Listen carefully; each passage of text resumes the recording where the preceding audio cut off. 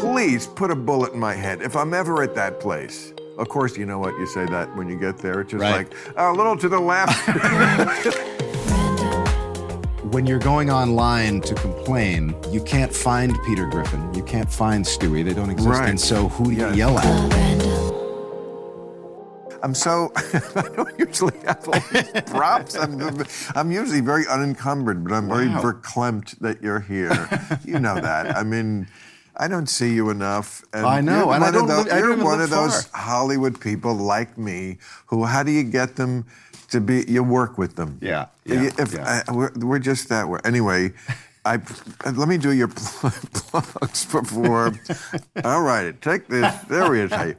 January, that's me. Yeah. Right. Okay, so we're dropping this on the 29th. The next date, that's December 30th. Oh, right. You're doing a live show with Liz Gillies at the Smith Center, which is in Vegas. Las Vegas. Las Vegas, yeah. Christmas album, We Wish You the Merriest. I have your one with Little Jack Frost. Oh, you do? Of course. Oh, well, God damn it. I should have brought you the new one. Yes, you should have. Fucking A. Well, I'll have someone send it over. Yeah, and that's with your girl. Liz Gillies.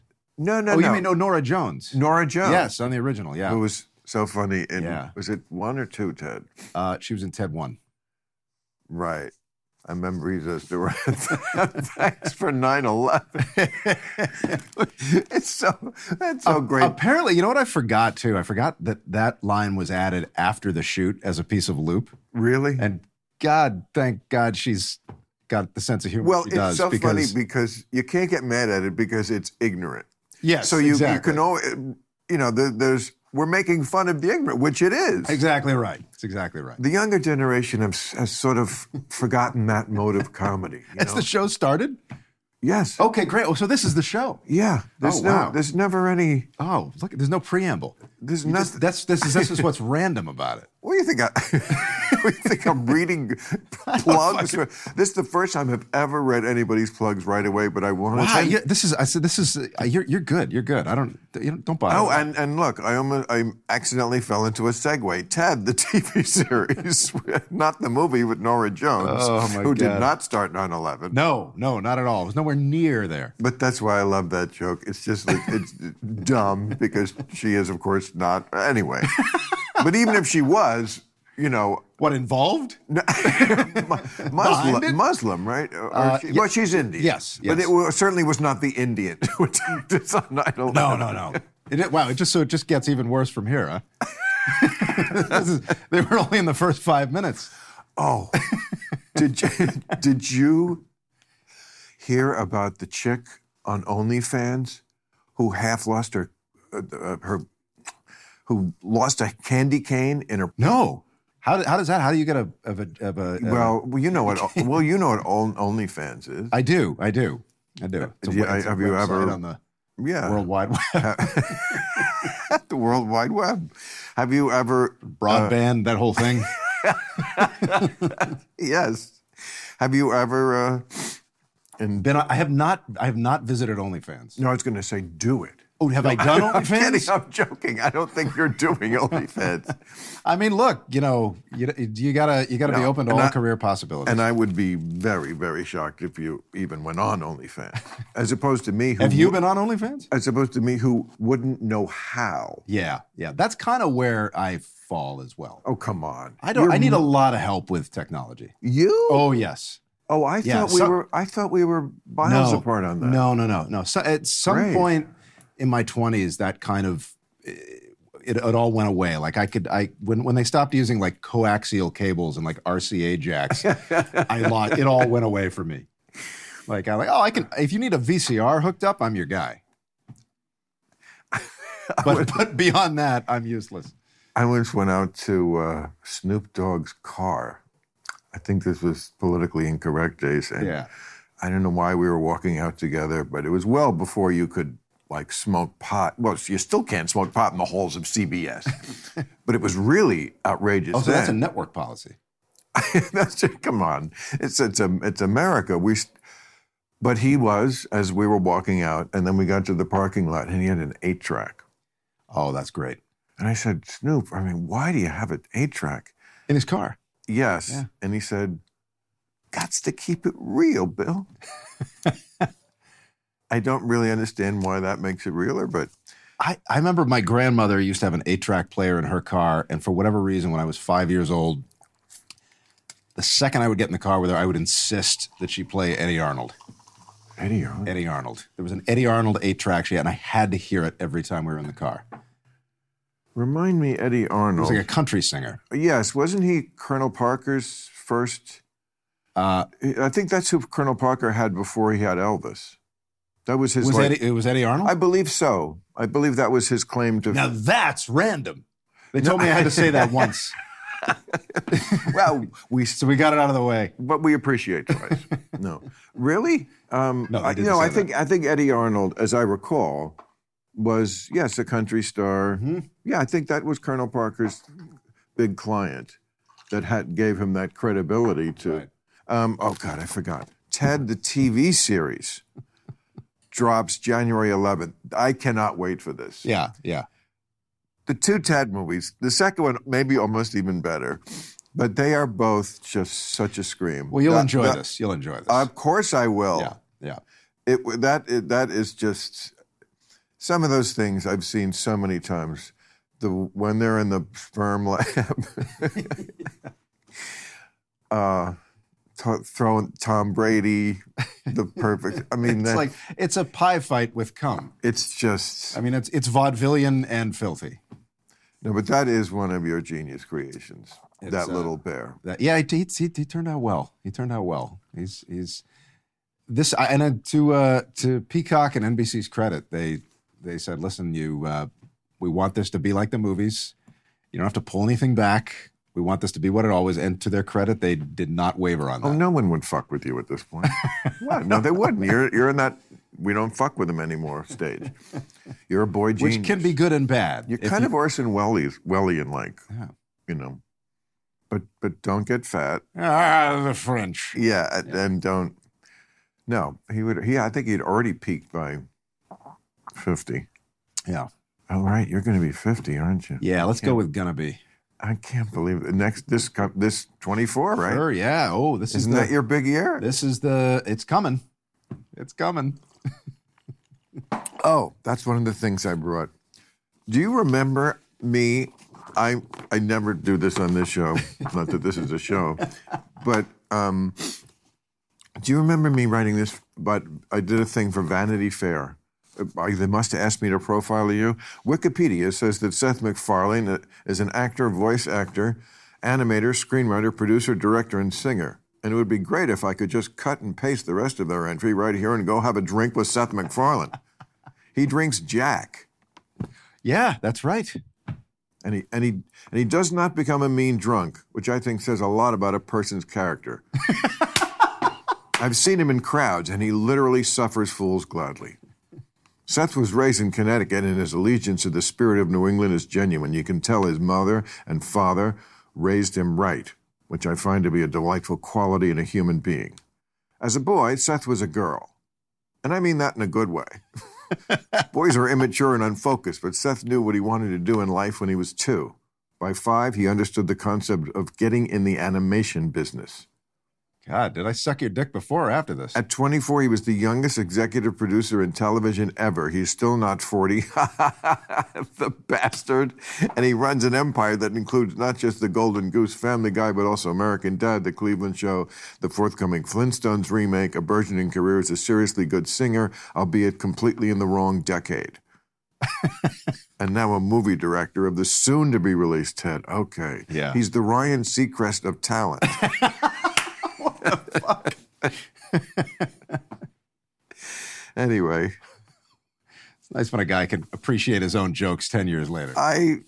What was the context of that? This was an article or something? Obviously, Ted was about to come out. Yeah.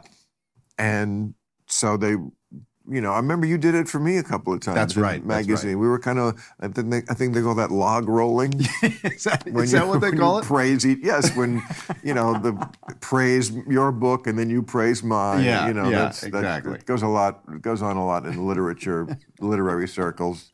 Norman Mailer loves, Gore Vidal's latest one, and Gore Vidal loves me. And then this, David Mamet, he sent me this today. This is really funny. It's a Woody Woodpecker. Oh, my God. And it's... Did he draw that? Yes, he draws... He turns out these drawings, I have a number of them here.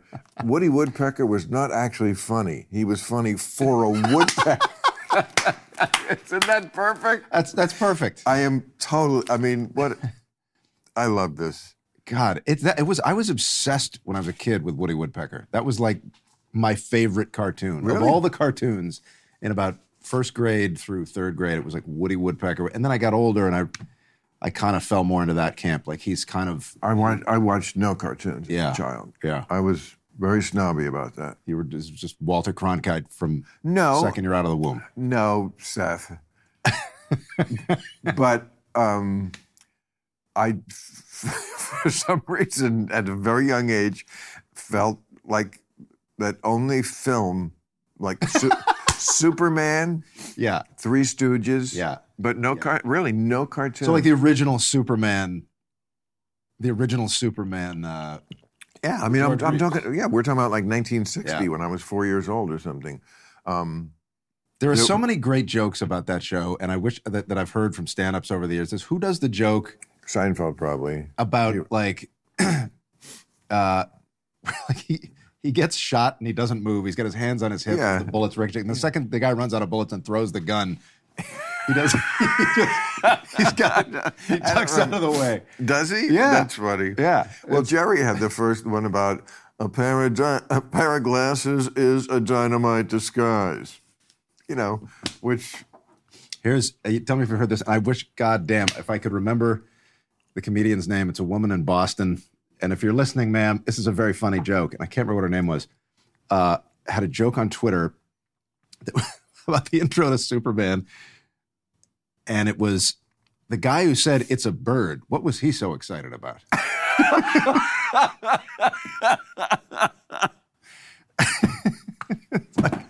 I thought that was genius. That is genius. And that's why, I'm not really the ultimate kind of observational comic. You have to observe. And but I still have lots of bits over the years that are not net political and are observational. But those kind of, when you do any kind of observational and somebody gets to one like that, you go, oh, there was that diamond lying on the ground. We all missed it. And we all just walked right past it. We all could have seen it. Yeah. That's a big one. That's a big one. That's a precious stone. It just shows if you just hear something over and over, no matter what it is. There's still gold in them hills. Yeah. I would hate to be that kind of comic, though, where I was sort of limited to... A lot of work. Stuff that was evergreen. Yeah.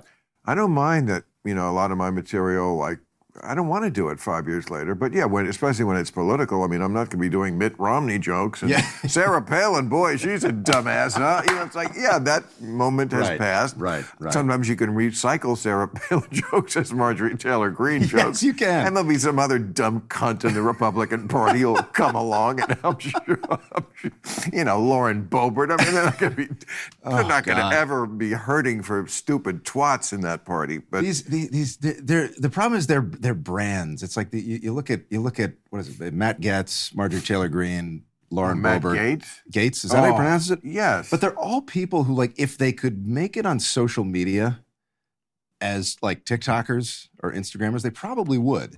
They're building brands. And it exists on the left too, but nowhere near as bad. No, that's very perspicacious. That's exactly what they are. It's just not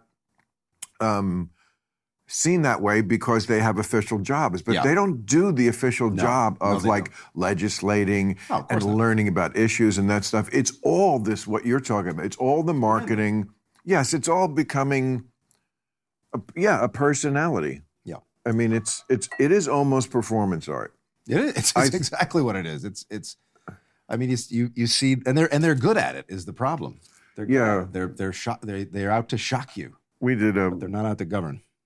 One of the future headlines we did last Friday was Vivek Ramaswamy comes clean. I'm a performance artist. And I feel like it's almost That's actually one that's true. It is almost performance art what he's doing. It's he was here. He's a bright guy. Yeah. But what's the motivation? I mean, like, what? At a certain point, it's like there's emotional intelligence, and there's the motivation is to win elections, and the means in these people's minds is that our base, our electorate, is on this kind of level. They don't want to hear about the details. They don't. Trump says a million things contradict. They don't care. They never take him literally. Never take him literally. They take him seriously, but not literally. Even though everything that was warned about has come to pass. Roe v. Wade is gone. He didn't accept the outcome of the election. Like everything that the crazies on the left said this is going to happen, and their right-wing friends said no, it's not, happened. Yeah, well, so now we take him literally. Yes? The people I was fighting was with other people on the left. I said all along, he's never going to concede power. And the Democrats I talked to would always laugh me off and say, you're being alarmist. And of course he has to. And, everybody, Lawrence O'Donnell and the politicians, they would just all poo-poo this idea. Yeah. So that was a fear by about midway through his presidency that I started to have, that this guy is not going to walk away if he loses. Does this bother you? No. Really? Oh, yeah. I smoke cigars in my own house. You do? Oh, yeah. You smoke cigars? Every once in a while. Why? What's in it? Once a year or so. But why? But I don't get the pleasure. You don't smoke the whole thing or you'll pass out. But you're not inhaling it, right? No. So if you're not inhaling it and it's not getting you high, it's like putting a turd in your mouth. I don't get it. That is exactly what smoking a cigar. That's certainly how you feel the next day, that you put a turd in your mouth. Why do you do it? Because you just look fucking cool. Really? Yeah. If I've had a few drinks to and I'm home, no, just in the mirror. But if I've had a few drinks and I'm home, I'll have a cigarette now and then. Which is a cigarette I get because I stupidly smoked for 20 years. Did you really? Yeah. For 20 years? You didn't know What was that? your brand? I was the Barclays man. The Barclay, I wasn't the Barclays man, but Barclay was the brand. I've never even heard of that brand. Yeah. It must have been cheap. It was like, it wasn't rich, full flavor and cool mildness. Barclays. It wasn't like super hardcore. But it wasn't like, one of those super light, I don't know. Yeah. It's just, nothing bugs me about my past more than doing that, which was such a dumb idea. Smoking the Barclays. Well, just smoking, because like pot, if it kills me, I'll say, you know what, not a bad trade-off because it gave me so much. Sure. Liquor even. Yeah. I mean, how many ideas, and, it loosens people up, loosens you up for romance, Loosens you up for Club Random. That's why I brought you. I've known you a while, but we never. Yeah, it's just only a matter of time, wasn't it? It was gonna happen. We're like Mick Jagger and David Bowie. We're gonna suck each other's dick. We're not even that gay, but it's just it's a professional courtesy thing. Oh yeah, come on. That's really what it is. Oh yeah, it's like it's like signing a W-2 form, whatever the fuck you call it. Yeah, it's just that, I know in show business, whoever makes the least amount of money has to be the bottom. So I guess I know where I'm going. Do they still do that? I thought that went out with Abbott and Costello. What? that you make the least, I don't know, I'm just going with the bit. Oh, well, I don't know if Abbott and Costello ever got to anal sex, but it can get worse. Just that Christmas party. And this year, you didn't do it at your house? Didn't do it at my house, why, no. Why that change? It was always just a lot of noise. Right. Everyone from all the shows come and be able to party. And even if I haven't seen them all year, my animation director for Family Guy, I don't see the guy all year because I'm never over there. I know I'm going to see him at the Christmas party once a year, have a drink with him. And, it's that kind of thing. So it's all a write-off. I have the same thing. We have a wrap party. Yeah. For real time. It was this Friday. It's same thing. I love it. People I don't really get to see all year who work on the show. You can spend some time, catch up, tell them how much you appreciate them and stuff. The difference with this party is I leave out the other 1,000 people. But that's just one show. What? I mean, this is a party for real time, right? Yes. Yeah. I know. This is. So we're managing a bunch of, I know. But it's also, there are places in that party that look just like a nightclub. Yeah, like this place. Yeah, but this place would only fit 50 people. Yeah, but then there's family, there's friends, there's like it starts to build up, and then it becomes a thing where many of those parties I went to where I could not find you and never did. Yeah. That's sad. That saddens you. It should sadden you. I'm fine with it. I don't know. Depends on what kind of mood you're in.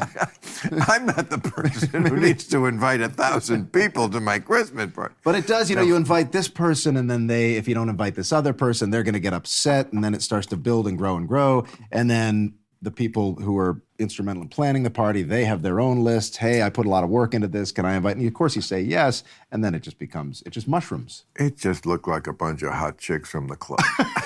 I mean, they did not look like... That was many years ago. Many years ago. I don't know if you should have come this year. I don't know if all of them were as close friends. Really? Where was it?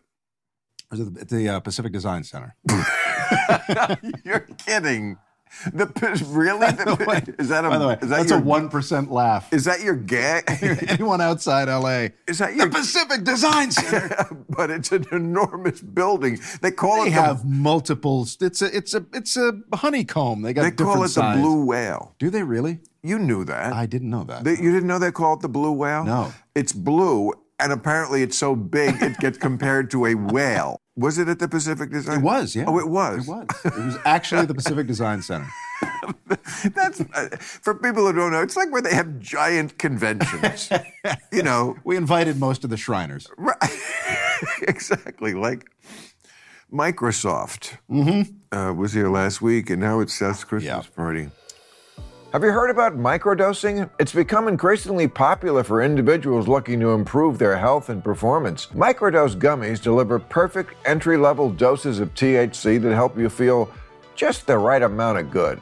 So if you're new to THC and want that perfect intro experience, or you want a reintroduction that's not too intense, these gummies are for you. And if you're experienced, microdose gummies give you a more accurate way to dose than smoking your clove cigarettes that's also nicer to your lungs. Whether you're seeking relief from pain, anxiety, better sleep, a creative boost, or just to relax at the end of the day, microdose gummies are the perfect solution. Microdose gummies are available nationwide. Here's an exclusive offer for my listeners. Simply go to microdose.com and use the code RANDOM and save 30% off all your first order plus free shipping. Go to microdose.com and use code RANDOM to save 30% and receive free shipping. Microdose gummies, because being healthy doesn't have to be boring. Go to microdose.com today. I'm here to tell you about Dr. Squatch. It's a soap, not a monster roaming the woods. If you tried Dr. Squatch, you won't be going back to traditional soaps. Dr. Squatch is all natural and the scents are incredibly pleasant. Dr. Squatch is different than traditional soaps. Dr. Squatch is special because it is made with high-performance natural products, have no harmful ingredients, and have you looking and smelling your best. It's convenient that we are here at holiday time and you were just trying to find that perfect gift for your relative who stinks. Right now, buy 3 soaps and get 3 soaps for free. That's $28 in savings, making each bar for $4. Offer valid for new customers only, and free shipping is included. Right now, Dr. Squatch is offering my listeners a huge savings. All new customers will get 3 free bar soaps plus free shipping with any purchase of 3 bars. Just go to drsquatch.com/random to receive this buy get 3 offer. That's Dr. Squatch, DRSQUATCH.com/random to buy 3 soaps and get 3 free. It's time to get all the daily routine essentials you'll need to start feeling good and smelling like a man today. Yeah. Well, people have compared you to Gatsby. Oh, okay. You know that. Sure, yeah, I've heard that. What do you say about it? I'm trying. Hey, I know how to do this. I'm trying to remember back to. I know how to do this job. Reading the book in high school. Yeah. And any little tidbits that are going to be fodder for a joke, and nothing's coming to me. How do you react to that? Gatsby was sort of a tragic figure, though, wasn't he? And sort of an asshole. Yeah. Yeah, I don't think, you know what? As people, when they say it, they mean, debonair guy, handsome, threw big parties. And that's what they're thinking. But because nobody reads the book. But I always thought the book possibly is not a great book, even though it's talked about The Great Gatsby, because the movies that they've made of it sucked. Yeah. So how good could the book be if they keep fucking up the movie? You know what? That's the Alice in Wonderland problem, is that there's never been a good movie made of that book. And I've never read the book, but I'm like, it must be horrible because I did. Was a kid. Did you? Yeah, I read it in college. I mean, except for the Disney version, but other than that. See, I can't really trust what 19-year-old me thought. So, and I remember what 19-year-old you guest starring on Alice, playing a cop. That was 20. How old were you? 7-year-old me. I'm watching reruns. Right, is that your camera there? Yeah. I'm watching reruns of Alice, and this guy pops up dressed as a cop, and you were very funny, and you were still you didn't seem any different. It's not like, oh, he was like this as a young guy, and now he's this other guy. You seemed exactly the same. It's just your hair was a little darker. Exactly the same. Really? Yeah. Yeah. No. First of all, hey, you guys be safe out there. That's your exit line. Yes. Okay. Full of swagger. Okay. Why were you watching Alice? I mean, why not? Okay. What was Vic Tayback nice? You mean you're that big a fan of the? No, you were flipping around. No, I bought the DVD set because you can't find them anywhere else, and I uploaded it into my system there, and then I said, "Fuck it, I'm gonna binge Alice," and there you are. I'm just the shocked. Only guy on screen still alive. I'm just shocked that you have this kind of time, and also if you ever missed one fucking episode of my show, 1 minute of it, because you were watching You're gonna be really Alice, pissed off because you up the ass. Really? Okay. But can I tell you the story now? Sure. All right. So where's my Wikipedia thing? I don't know my own life. No, I moved out here. I did a Tonight Show August 31st, 1982. Got invited back in November. That was big, get invited back. Yeah. And then, we like you so much, we'd like you on the New Year's Eve show. It's like, whoa, 3 Tonight Show shots in just the last quarter of the year. So, of course, and I thought, well, I'm on my way. I'm going to use their ticket because poverty at that time was prevalent. I'm going to use their ticket as I would to fly out. Then I'll just move to California. So I did that. I just moved with 3 suitcases on their ticket. And had an apartment like in 2 days. Did the Tonight Show, and then people saw it. I'd got DC Cab. Oh yeah, with Mr. T. Joel Schumacher called like the next day. Would you like a part in DC Cab? So I had like a movie, and then it was soon after that. That was my first TV thing. The movie hadn't come out yet, and I think it was Mindy Marin. Mindy Marin is a big casting director. Probably still. She's very. I see her name on a million movies. Yeah. And it's like that's what it takes in the business. Like people think we're a bunch of clowns out here, but actually a lot of people are really good at their jobs. They're paying attention, including the casting people. For that kind of stuff, for acting and people who have charisma. And there is. Settle down. What? I mean, present company accepted. No. But, it's a big talent to spot a big talent. Oh, yeah. Absolutely. And like, I really appreciate that there's somebody who's like, yeah, this is a silly little role, but there's something about this guy that could, and it's so funny that you would now say to me, you were the same, whatever that was reading is the same thing that either infuriates people or makes them like me, and I have plenty of both. My lovely girl said to me once, because sometimes you're out and people recognize you, and she's like, everybody loves you. And I said, very deceptive. The only people who say something to you are the people who like you. When people don't like you, they don't say anything. No, they grumble about you at their table. Exactly. Yeah. Exactly. So I said, here, I can prove it. She said, no. I said, I can prove it to you. I was once at a Dodger Stadium game. It's about 2005. It was pretty soon after, I said the terrorists weren't cowards, which a lot of people didn't like. Right. Lost that show. Sure. So they put my face on the jumbo screen, and there was cheering and a lot of booing. Yeah. It was a lot of booing. And I said, they were booing. There was a lot of boos. And she said, no, they were saying, we love you, boo. See, that's what a pal. Yeah. That's so supportive. But, yeah, I mean, I don't mind living with some people who don't like me. I mean, they're never people I respect, right? Right. I mean, I know they're, I don't know if you have any...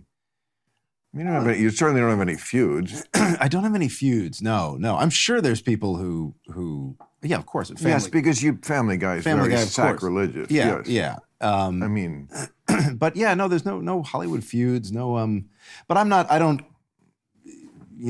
the business of nightly or weekly political commentary. No. Well, in a way, it's your face. In a way, you are. But it's your face. You're out there delivering jokes. Totally. I'm delivering the jokes absolutely. through the mouths of animated characters. It's very different the way it's perceived. Very different. Yep. Yes. And that's just lizard brain stuff you can't get over. It's absolutely what it is. Yeah. Absolutely what it is. No, it's like. But I mean, there's certainly plenty of political commentary every week on Family Guy. I mean, and I never miss. I mean, you may be over it. You may be over it, but your fans are not. No, I know. Believe me, I'm reminded of that all the time. Yes, it's good because I could take it for granted, but I don't. No, the last week's was particularly great about streaming and sitcoms. Yes, that run of when he names 50 shows that begin with somebody just arriving on your doorstep. Just priceless, and I admire the research that went into it. Somebody had to compile that list. And she tries to stop him, and he goes, "No, this is Family Guy. We're doing this. We're doing all of these fucking shows." Exactly. Yeah. And then, it was The Odd Couple, mm-hmm. and I mean, it was, and I didn't doubt for a moment that they were all genuine. That they were all. I didn't recognize every one of them or remember the pilot, but that's. But again, it's when you're going online to complain, you can't find Peter Griffin, you can't find Stewie. They don't exist. They're not real. Right. And so who do you yell at? It's a conglomerate of people that they yell at you. No, they must. Not on Twitter? Not a lot. I mean, sometimes, but not like I don't deal with it anywhere near. But you tweet a lot, right? I used to. I don't tweet as much as I used to, only because I don't see the productivity. Oh, good. There was a point where I was tweeting, posting on. If there's a book I've read that I think people should read and do a deep dive into something, I'll post about that and maybe write a little blurb. But beyond that, I don't really. I just feel like I'm adding to the noise. I feel like I'm watching. You're right, and it's detrimental to your mental health. Completely. No, it's already rewired all of our brains, whether we know it or not. I don't watch any. I used to watch cable news. Yeah, quite a bit of MSNBC. Yeah, no, I don't do that either anymore. CNN. I don't. Yeah. The pandemic, I stopped. Yeah, and I never went back. Yeah. You know where I get my news on TV? TMZ. Do you I love TMZ. That's your only. No, but I get my news from Reed. Yes, so do I. Okay, so do I. But television is a vast wasteland. It really is. Yeah, for news it is. Right, for news it is. Yeah. I mean, not that you can't get it, or even the nightly news I used to watch religiously, and I gave up on that because I did bits on it. How it became just not what's important. It was here's some cool video we have. Yeah. On an airline, on a Southwest airline, anything that ever happens on 24-hour news is second. That's not fucking news. Second only to social media as far as its destructive influence. Yes. 24-hour cable news. And I know Ted Turner was a philanthropist. He was a good guy. He was trying to do something that would educate us, make us all more informed. It just backfired. It just became exactly. It just, everything in this country, it seems... going back to, I don't know, some people would say the Kennedy assassination was when the rot really started. But then, of course, that's a, white way to look at it because Kennedy was civil rights. So for people of color, that's when things started to get better. Mm-hmm. But definitely the psyche of the country, well, I don't think it's ever been lower. And yet it's so funny.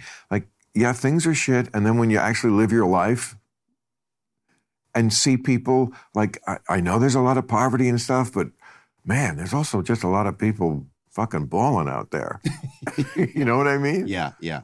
Well, you And know, they're not you mean all- bawling as in crying? Well, as in what? they're not that, not every- Bawling. Yeah, balling. Bawling, like doing well. Or gotcha. or looking, Now I'm with you. or looking like it.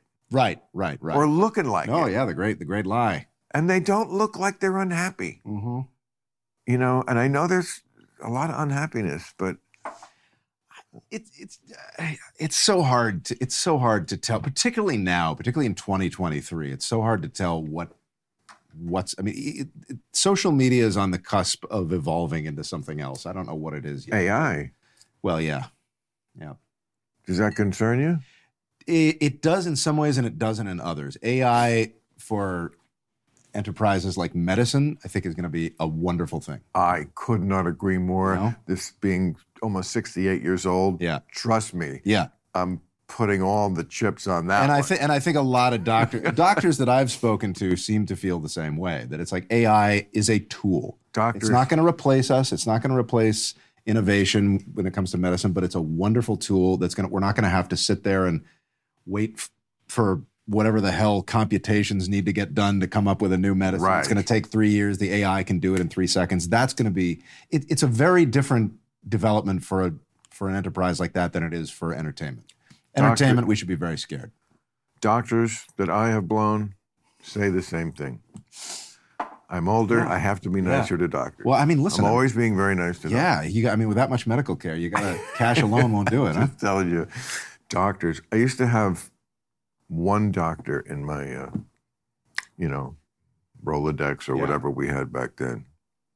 Now I got like 50. Yeah, and it's good though. This is Well, you know why? Because you need various opinions. Yes, Because yes. they don't agree with each other. They don't agree with each other always. No. You have to have multiple points of view.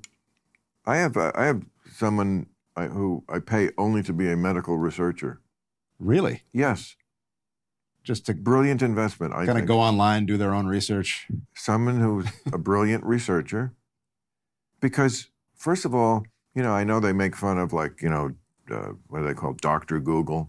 Well, if you're a brilliant researcher, Dr. Google probably knows more than your doctor. Well, It's not like if you are a doctor yourself and you're going on Google, you can cull the bullshit from the facts. I don't know if you need to be a doctor. Really? To cull yeah, I think you could. Really? I think lots of people There know. we diverge. Yeah, right. Exactly. Yeah. Some of the best medical advice I've gotten has not been from doctors, and doctors are very often wrong. And there's a vast history of showing how wrong they are, and have been about everything. But to be a doctor in the first place just requires a certain amount of you're going into it knowing that, and that's, by the way, that's why they consult with each other. That's why they call their colleagues. There's a lot of guesswork. But it's educated guesswork. Yes. If you're not a doctor, your guess is maybe not going to be as educated as someone who is. But then why are doctors wrong about so much? Well, they're right about a lot too. But very often people who aren't doctors have been righter about things.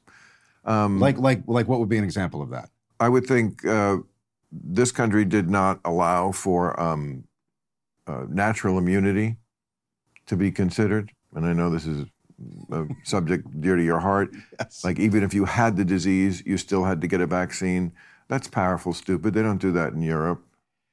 I think they do that here. There's mandatory vaccination in schools. Right, but if you already had the disease, you have natural immunity. We didn't seem to believe in that. That was here. debunked, though. I mean, that's not debunked. Don't you know people who've had COVID 4 or 5 times? I do. That's not natural immunity. There's no immunity there. You've had COVID 5 times. Probably because you had too many vaccines. I didn't have COVID. Did the vaccine gave you COVID? Well, that's certainly nothing unscientific about the fact that the vaccine, which does weaken you in order to strengthen you. So as do all vaccines. Exactly. Yeah. But while you're in a weakened state, yes, that's why so many people like me got it did not have it while the thing was raging and I was taking zero precautions because I was never that afraid of it. But that's anecdotal. Like I've had every booster there is to anecdotal have, that, yeah. And I have never had COVID. I get a flu shot once a year. I haven't had the flu in 20 years. Right. Well, I haven't either, and I don't get a flu shot. Okay, so this is all anecdotal. Right. But you know the difference between anecdotal and statistical. I do. And statistically, you still have a 90% better chance of not being hospitalized, not dying if you're vaccinated. Okay, but that's assuming all people are alike, and that is one of the giant fallacies in your way of thinking. We are not all alike. Yes, I would recommend and have recommended the COVID vaccine for the high-risk people. Like if you're 90 or fat, get it. Absolutely. You need it. Some people don't. But you had... Djokovic didn't need it. But you had... Aaron Rodgers didn't need it. But you had something like 1,900 kids who died of COVID during the pandemic. No, I don't think that's right. How many of them died from the vaccine? None. The New York... And the thinking there is that, well, probably most kids are not going to die from COVID, so why bother with the vaccine? Because it's only going to be a few hundred kids, right? I don't know how many kids died. That seems very high to me. I know at one point the New York Times grossly, talking about misinformation, they had to apologize. They got it completely wrong. She reported something like 900,000 children have been hospitalized, and it was like 63,000.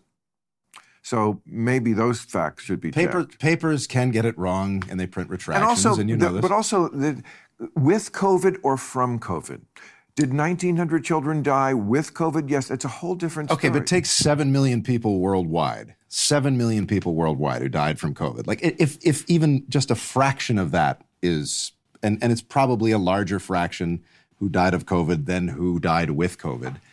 If even just a fraction of that is, that's still a lot of fucking people. That's a lot of fucking people. Yes, but what? Okay, that's some people, 7 million people. Things are. And you cannot prevent that. You can, though. I mean, you can prevent. At what cost? But what's the cost of getting a vaccine? The fact that you don't even have a clue what's the cost of getting a vaccine, that you don't know the answer to that? No, you completely want to shut your eyes to the fact that there are repercussions to all medical interventions, including a vaccine. All vaccines, they say side effects just like every medication does. Sure. You can see it in the literature. They can't write it on the back, on the vaccine, so you have to dig them. And of course there is a vaccine court because so many people have been injured. This is not a screed to say don't do vaccines. I'm not against doing vaccines. I'm against doing vaccines that I don't think I need. I should be able to decide that for myself inside my body. But yes, there are pathogens that would come along that I would fight you for. But don't you think to get the vaccine? Okay, but that's a good point. To get the vaccine, and you bring me to my next point. Don't you think that the vitriol and the aggression towards that the anti-vaccination movement, the way it souped itself up during all this, that the next time there is a pandemic, our public health system is so weakened. Yes, it's exactly, so weakened. because of them and their fucking misinformation that made people skeptical. The fact that everybody came out and said, if you get the vaccine, you cannot get the disease, and then of course that was wrong. And if you get the vaccine, you can't transmit it. But they were learning right alongside us. I understand. They're not. You just said yourself, doctors are often wrong. They are, especially when they're researching a brand new disease. And I am not blaming them for it. I'm just saying that's why there shouldn't be the science. There's no the in science. That's what you want. You want just to be the one true opinion. No. That's not true at all. Well, it is. No, the strength of science. The strength of science is that it has the capacity to evolve and prove itself. But just acknowledge that vaccines have ill effects on some people. They do. Of course they anecdotally. Do. But statistically, it's here and it's here. It's like it's people. How many? 7 million people died of COVID. How many people died from the vaccine? Probably a few. But I don't know what the number is, but I know it's not 7 million. If we were more judicious about who needed it versus who it might hurt, which would not be the blanket policy of just everybody, one size fits all, then perhaps we could take down the damages from the vaccine that happened. But then why vaccinate for anything? And then take down the... Why vaccinate for measles? Why not? Why vaccinate for mumps or rubella, pertussis? Why vaccinate for any of those things? Because somebody might get hurt by the vaccine. I mean, why do those vaccines? Because COVID is newer. Well, COVID is newer. Yes, but is that the only reason?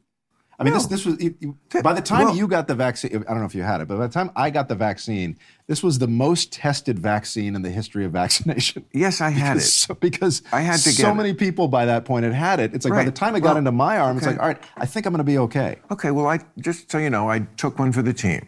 Okay, so you know, that should go into it. I did something I did not want to do, and we don't have to talk about this all night. And am I still going to get my blowjob?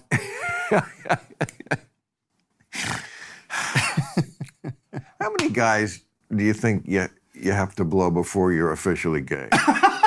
No, really. I'm asking you. I mean, yeah, look, man, in 2023, anything goes. I mean, what time is it? Put a number on it. Huh? How many guys do you have to blow before you're officially gay? Oh, God. Can I phone a friend?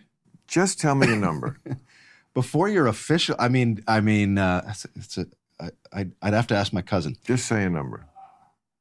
Before you're officially Just say gay. a number. A 2023 estimate or like a 2000 estimate? Today's estimate. Like pre-Bush v. Gore. I don't know. That's a tough one because you're all right. Well, then I have a punchline. But you would say a number. Oh God! What do you want me to say? One. Okay, there we go. I'm so sorry. You set me up, and it's like God, and you're such a trooper about it. Club Random is brought to you by the audio marketing gurus at Radioactive Media. Can you believe the year is almost over? Before you know it, it's going to be 2024 in like one day. What are you going to do to make your business boom in 2024? Now it's time to give your business the edge by embracing new mediums to drive up sales and acquire customers by partnering with shows like mine. You can enjoy lower CPMs, elevating your brand in a space away from your competition. Generate up to 9 times more leads by combining the power of audio and video channels with text messaging and generate an ROI that puts your old ROI to shame. The best way to achieve these goals is through the team at Radioactive Media. They create national campaigns on podcasts, terrestrial, satellite, and streaming radio. Club Random has been partnering with Radioactive Media since the beginning, and they can create a customizable campaign for your company's needs. Radioactive Media has an exclusive deal to promote your product or service on Club Random with me and save up to 50%. Just lock in your first campaign this year. Go to radioactivemedia.com or text the word RANDOM to 511-511. Discover how audio marketing can surpass your current strategies with new and innovative ways that sound better. Go to radioactivemedia.com or text RANDOM to 511-511. Text RANDOM to 511-511 today to save up to 50% in 2024. Terms, conditions, message, and data rates may apply. You've heard the headlines. Inflation is unchecked. The dollar is collapsing. The government is printing too much money. The fear is real, but there is a solution. Gold. The government can't print more gold. Gold isn't collapsing, and gold's value increases during inflationary times. Noble Gold Investments is here to help you protect your wealth. Whether you're a seasoned investor or just getting started, Noble Gold Investments makes it simple and safe to invest in gold. They walk you through the entire process and guide you towards the investment that meets your financial needs and goals. Noble Gold Investment offers 2 ways to hold gold: in a tax-advantaged gold IRA, or you can have your gold delivered right to your door. You decide how you want to hold your investment, and they'll make the transaction seamless and easy. With Noble Gold Investment, you can rest assured knowing you're protecting yourself and your wealth. Go to noblegoldinvestments.com/random to get started. That's noblegoldinvestments.com/random. You know, I had a peanut butter and jelly before I came here today, actually. What? Yeah. Why? Because I knew I was going to be drinking. That's the worst thing why? What's wrong with that? Peanuts are gross. They're fungusy, and the peanuts are not a healthy food. Are gross and peanuts fungusy. are gross as fuck. And I won't be sponsoring this podcast, I'll tell you that. But you don't like peanuts? Ice? Sure. And jelly's all sugar.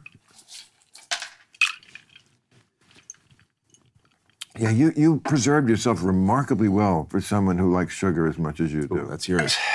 Yeah. Yeah. Because I haven't been in the sun since the 6th grade. That helps too. Yeah. I stupidly was when I was younger and dumber and dumb, but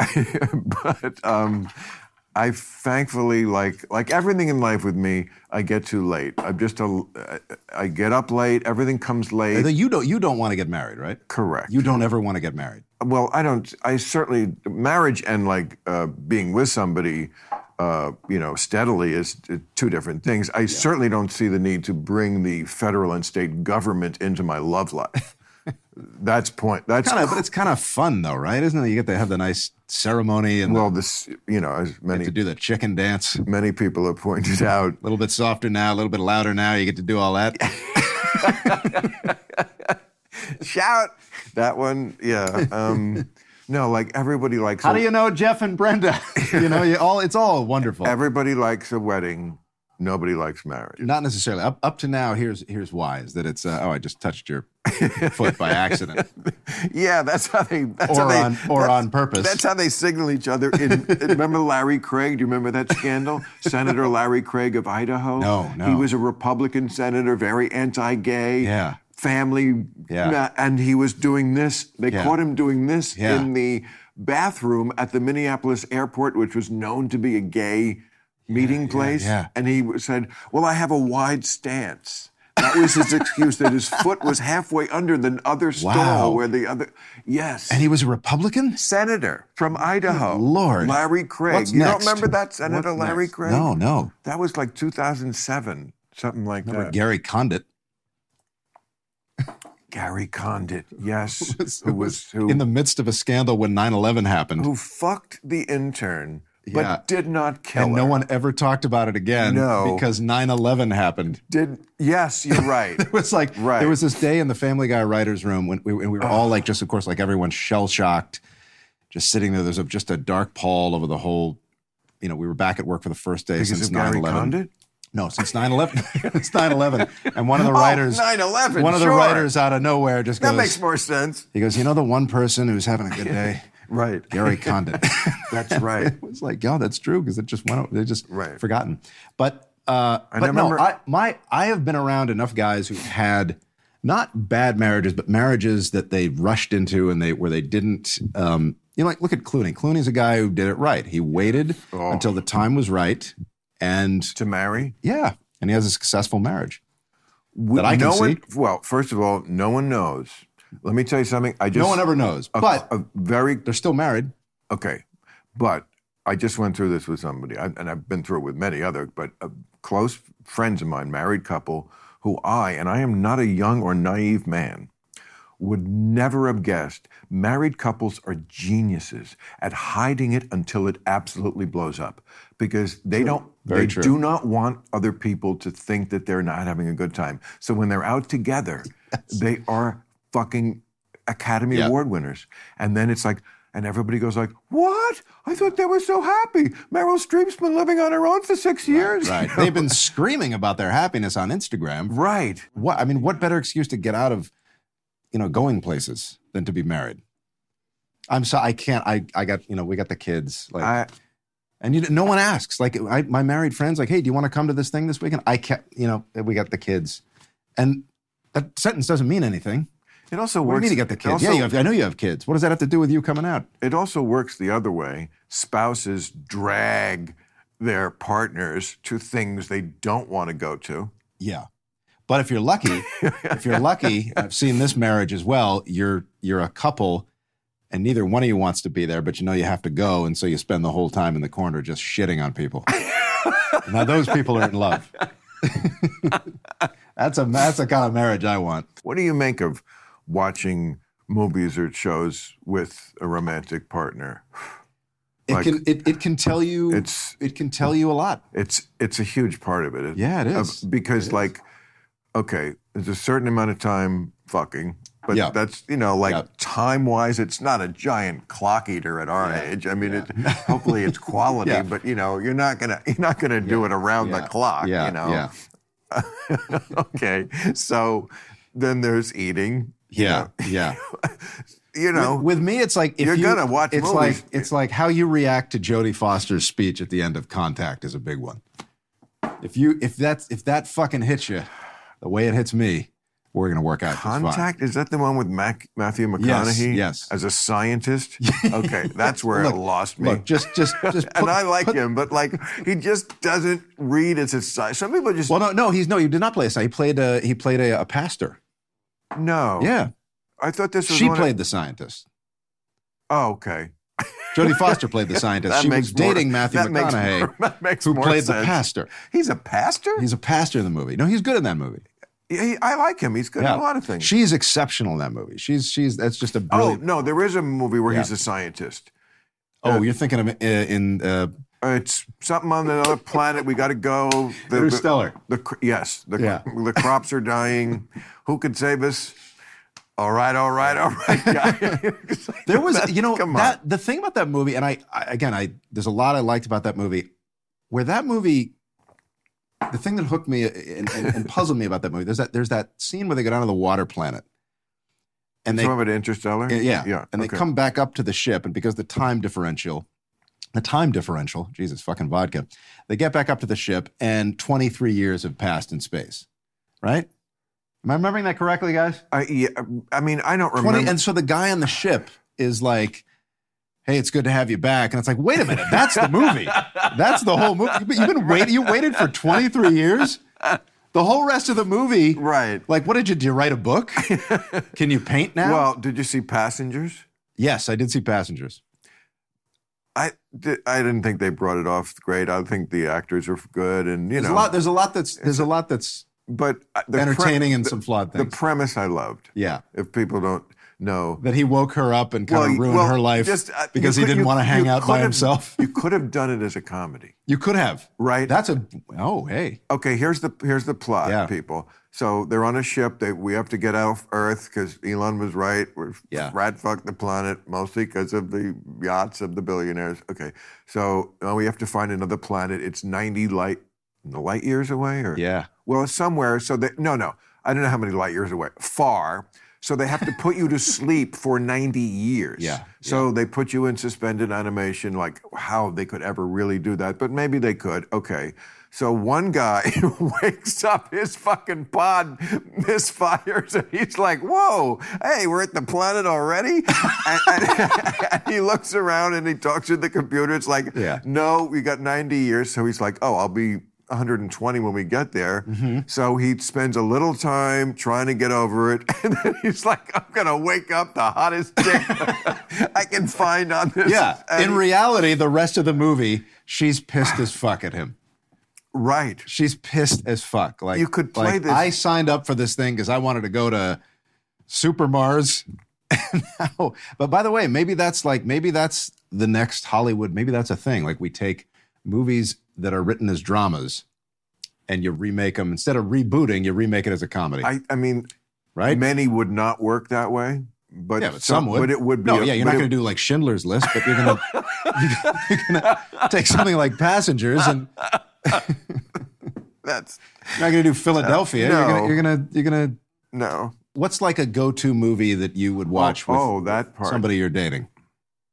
Seeing how much someone who's never seen something you love so much is now loving it for the first time. Yeah, that's an enormous. I mean, regardless of who you're showing it to, that's an enormous pleasure. I love that.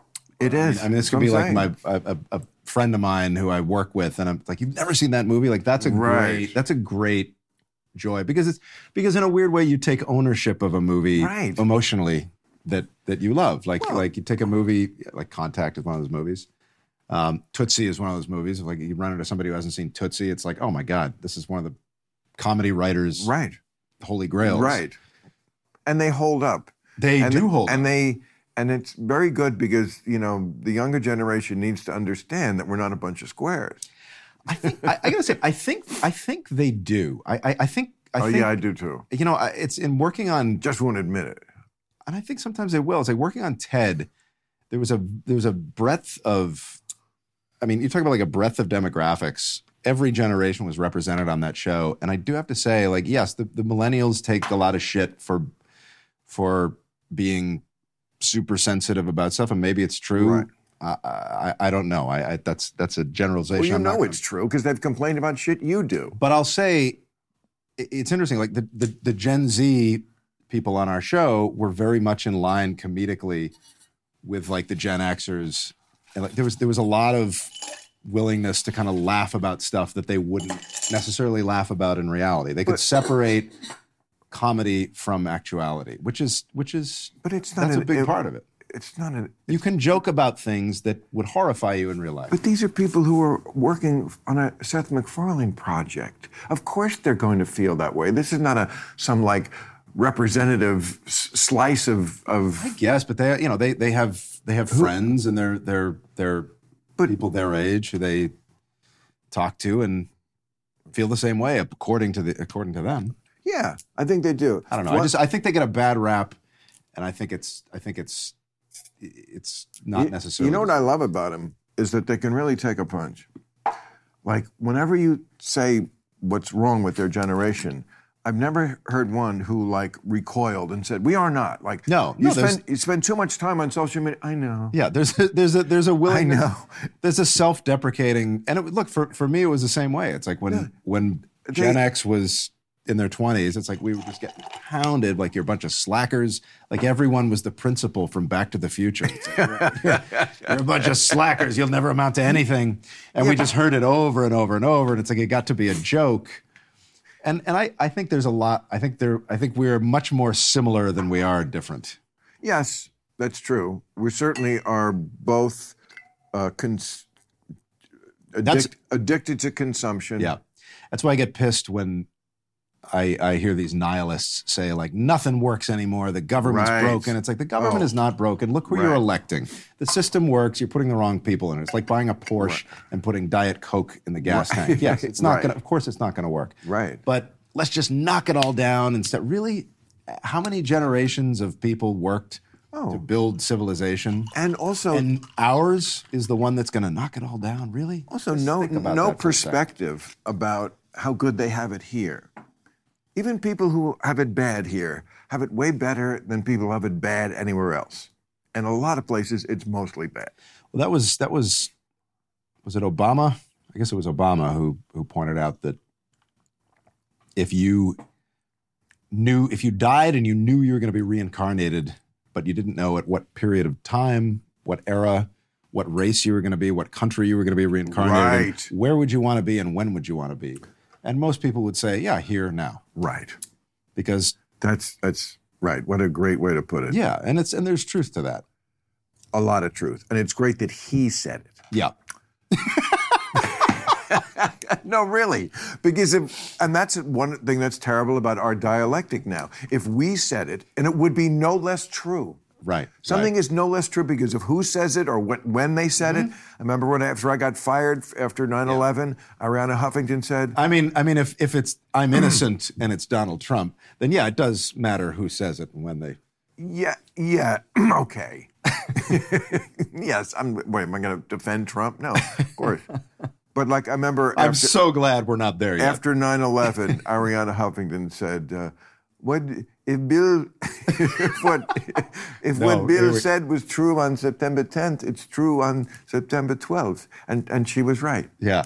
You know. That's dead on. That's a terrible Greek accent. You're like fucking Dracula. Okay. All right. Well. Well, you know, I don't do voices. Except Bill, it was a joke. I can do some impressions. Though. Oh, can you? Yes. You've done impressions on your show? I mean, your real show? No. What impressions do you do? Here's the cop from Alice. I can do Murray from Mary Tyler Moore Show. Oh, really? Gavin MacLeod. Okay, this is you be Ted, and this is after he met this girl. He thinks wants him, and she says, and Ted says, Murray, she squeezed my hand. She squeezed my hand. Murray, she squeezed my hand. She squeezed my hand. Ted. She was probably trying to pump some blood to your brain. Wow. It's a pretty good Gavin MacLeod. That's a very good Gavin MacLeod. Yeah. You know, you don't know me as well as you do. I guess I don't. I really don't. After all these years, yeah. My God. But you're happy? This is just. Are the cameras even still on? Is this still a show? No one's here. Would we need one? Is this wire even attached to anything? We used to drink. We used to go out and drink, just like for the purpose of drinking. I know. You know, as opposed to the many other purposes of ingesting fermented whatever this is. Do you remember that Rolling Stone party we went to? Where was that? Oh, I don't know where. I don't know where it was. It was not the Pacific Design Center, I'll tell you that. But we went together, I think, in a limousine. I remember falling out of the car. We were like so hammered by the time we got out. It was like a Beatles cartoon where they just plop out of the car. I don't know. I think it was 2011 or something like that. Where would that have been? Was that the one at? Just the fact it was that one that like Jon Favreau was there, and you guys got to. Oh, talk. Who the fuck remembers who was there? But I remember we went, and you know, just the idea of passages in life and how you become a different. You love to meet celebrities, don't you? No. Oh, not anymore. What? What are you saying? There was every party I've been to with you. I remember you were just like, all right, what fun celebrities? Because I was recruiting. Oh, that's why. For Club Random? No, for my show. Yeah. You know, if there's another show besides. No, I mean I stopped doing that actually. You know, it's all about this. Well, because put it all into this, Bill. No, I stopped recruiting.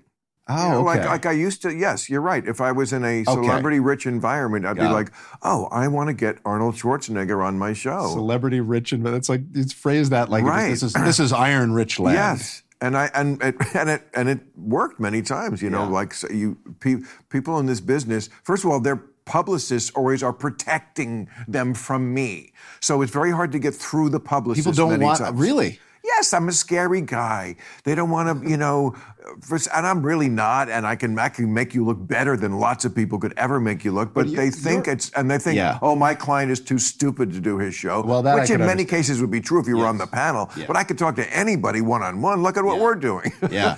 No, it's true. It's true. Let me ask you this. Because I remember I was on the panel on there was a few times I was on the panel. You got to come back and do that. I'd love to. But then I was like the guy who came out in the middle. Was that because I was too stupid when I was on the panel? No, that's because you're a celebrity. Because it's not a celebrity-driven show. Well, we don't do that segment. Well, what's Salman Rushdie? That's not a celebrity? No. He's an author. Come on, you. But we don't do that segment anymore. I don't know why. You don't do the middle. You haven't seen the show since we stopped doing that? Wow, I thought you were my fan. I thought you used to tell me you loved my show. Oh, God. If you haven't seen the show, you've missed a lot. Yeah. Why? Yeah. Why don't you do the first show back? Great, I'm in. Count me in. Oh, good. I'm in. Sold. It's the day. It'd be my birthday present. It's the day before my birthday. Great. Happy birthday. I love it. It's the only time. I'll be 41. You can go and you talk. You'll be 41. When is it? I think it's January 19th. Oh, yeah, it's perfect. What were we doing about? I texted my publicist right before I came here, and funny, I didn't know. I said, is this show live or is it to tape? to tape. I think I actually said to tape. Yeah. But I would have come even if it was live. I'm not trying to wrap things up. I'm enjoying myself. Really? Yeah. Are you serious? Yeah. Because I'll fucking sit here. What do I got? I got to be somewhere at 7:30, but that's all I got. Oh, it's only 6:30. When were you having dinner at one of the swanky restaurants where Jay Gatsby goes to I'm charismatic and all get and show people all your riz? Which is of course is short for charisma. It is. Yeah, and I love when the kids do that. They take something but we don't tolerate za. You having a pizza? No, I'm having a za. No, I mean it's charisma. No, riz. It's no different. We didn't tolerate that. Why should we tolerate this? You know, we used to say that's hot. Yeah. They say that's fire. Oh, yeah. Yeah. See how they just completely improved on that? It's a reboot. It's a reboot. It was IP that got retooled. I would love to do a show with kids. Like talking to kids. Like where you're dressed as a clown? No. No, that's on Saturday. You want to be Art Linkletter. That would be hilarious. It really would be. If your Art Linkletter, it would be. Kids say the darndest things. Right. Look it up. But not like, well, yes, I think all ages. But because I think it's fascinating to talk to them when they're young and also when they're old enough to really understand everything. Right. Because a 15-year-old is not like when I was 15. I mean, I grew up in Leave It to Beaverland and had the most, protected, sort of innocent. And I mean, mine was 60s, yours 70s. I mean, Right. I mean, well, America has come a long way. I mean, 80s, but sure, yeah, let's go with that. 80? Yeah. Well, you were 74 you were born? 73. See, you were 50 this year? Sorry, every time I do this, I'm blocking the camera, aren't I? You look great, by the way. Thank you. You really do. Oh, my God, thank you. I don't know how you Your do. diary, jackpot. You actually look better now than you did it when that was. I think sometimes people really grow into. Yes. First of all, becoming a man is a long process, like a real man. When you become a man, you know that song? It's Matt Monroe. Matt Monroe. The world is eager to tell you so. Oh, there's one other thing. You might keep reminding me of things that at the end of this that you will appreciate. I saw this today. I laughed my head off. Oh, Seth has a deep, cringing disdain for anything trendy. And when I say trendy, I mean after 1960. At the Grammys last year, Seth's choice for Best Newcomer was Jack Jones. I don't trust those Brady kids. Jack Jones. Come on, man. Remember Jack Jones? I sure do. Sang the Love Boat. Love Boat. Yeah. Right. Yeah. Jack Jones. Remember we sang at your party? Yeah. Star. A Sinatra song that I did not know until you introduced me to it. You're welcome. Yeah. And it's so awesome. If the ladies utterly charming, if the ladies chicer than chic, if her escorts must wear a topper, and each man this is exactly how it goes. The man of the week. If she rides around in a brand new foreign car, the chances are the lady's a star. Yeah. See, there was a part that I needed you to cover me where I can't sing because I'm not a singer and you are. But I know, I was there with you on Jay Leno. Yeah. I thought we did pretty well. We were fine. We were fine. We were fine. No, we weren't. No, we were fine. No, I'm kidding. I'm not doing the Jack Tripper thing just to... You're kidding that we're fine or you're kidding? No, we were good. He loved it. He loved it. He was so delighted. Also sounds like a backhanded compliment. No, he loved it. No, I have that critics. I have that photo from that night in my den. I do too. Yeah. I should have brought it in with the rest of my show and tell. Hey, you know what? It's in this camera. Yeah, exactly. No, I remember we rehearsed. Yeah. If people don't know, in 2014, I think this was, Jay was retiring, put out to pasture for the crime of being number one twice. They fired him twice for being number one. And he took Jay Leno being Jay Leno. It's like, man, that's fine. Everybody's a good person. And it's like anybody else. He's a very nice guy. Everybody else would have been so bitter. Yeah. But he just went on and did other shows. And so I said, I got to do something for Jay. I'm on the week before he leaves. And I said, let's do Thanks for the Memories. My guys worked on it with me. We rewrote the lyrics. I wish I could remember any of them, but we sang Thanks in tuxedos to Jay Leno. And it was a surprise. And it was a TV moment, I'm so glad I have that memory with you. Carson got Bette Midler, he got us. I said that when I was setting it up. Oh, that's right, you did. I said God, do I have any original thoughts? No. Well, it's the natural thought because Bette Midler did it. I remember I said to Jay, I wanted to sing something, so I called Bette Midler, and the audience was like, ooh. She wouldn't take my call, so I then called Seth. So we have this writer who acts. Well, you must be excited for 2024. Oh, I can't get over it. Yeah, I'm Why are you Just love really? Are they mic'd? The people, your team laughing in the bar? They just, are we getting like, are you going to add a laugh track? Is it going to be like Mayberry RFD? We're just funny. Yeah, yeah. We're No, I appreciate so funny. it. It seeps out of rooms far away. Yeah, I just want the audience to know that it's funny, and I don't think they will if they don't hear these guys. This is a podcast. We're not working. Oh, it is. We're not working to an audience. Oh, okay. I spent a fortune building this place in such a way that nobody else is in the room. What? You see? So that What did you spend on this place? Well, the place was here. Yeah. But lighting it, Yeah. cameras, Yeah. so that we never feel like we're being Watched. yes. Yeah. And nobody else in the room. I want us to be just like we always are. Yeah. My whole career has been trying to like get reality onto television, which is very difficult. And I can't fully ever do it on real time. As much as I love real time the most, it's my baby, it's my children, this is my mistress. But you can't. But you know, what do you think about this? Because this is interesting. Like watching, because we've been friends for a long time, and because your politics evolve and change over time, and I don't. Issues change. I agree with you on a lot. I agree with you on a lot more than I disagree. But I do disagree with you on. And that's why you can't watch the show anymore? No, because you might see something. God. Oh, okay, Come on. that's what it sounded like. Don't be so sensitive. That's what it sounded like. Like No. No. So you can watch somebody you don't agree with. Of course. Okay. Of course. Okay. I mean, God. I can you know, watch Charlton Heston movies. Right. Well, you know, again, if you'd ever seen the show recently, I talk about this a lot. The idea that, yes, things change. I pretty much stayed the same, old school liberal, but then people will say, you're more conservative. Well, no, actually, I didn't change. I'm the old liberal who believes that, you know, we should strive for a colorblind society. I didn't change the rules to, no, let's see color everywhere in every situation. That's what the woke do. Yeah. So because I didn't follow you there doesn't mean that I changed. That changed. I mean, I'm old school Obama, like what you were talking about.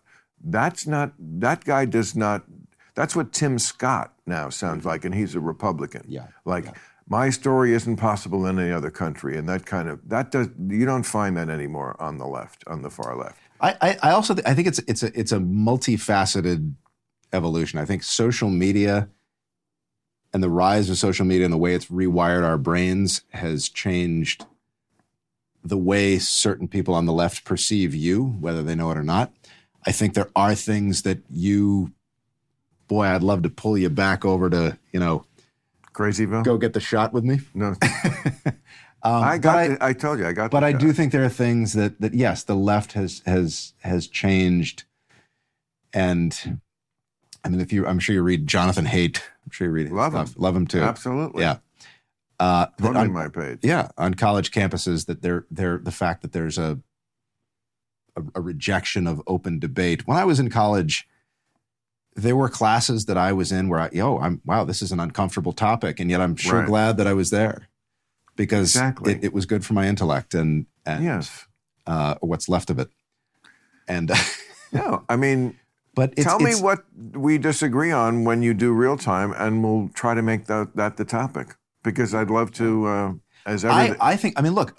I think we disagree on the fact that I think that the public health infrastructure, despite being absolutely inadequate prior to COVID, did as good a job as they could have done during COVID, and it pisses me the fuck off when I see people shit on them. I see it must because you like steered it all the way back to that again, like an but that's something we disagree. Like an old married couple that can't forget that I looked at that waitress for 2 seconds too long. Yeah, I'm sorry, I was ordering. What should I do? Look at the ground? Yeah, I'll have the beef stroganoff, and can I get another iced tea? No, I'm just saying. You like Bonnie Franklin? She was also a redhead. You know, what's a wife to think? Oh, I can't go out on my own anymore with a.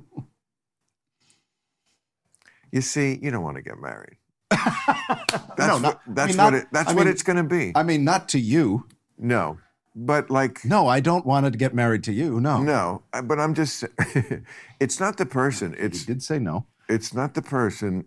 I don't think mostly it's you. It's the fact that anyone who sees the same person day after day after day after day, you're going to have a erosion of sensitivity and patience and things that were charming are going to be tedious at some point. Okay, but what happens when you need help taking a shit?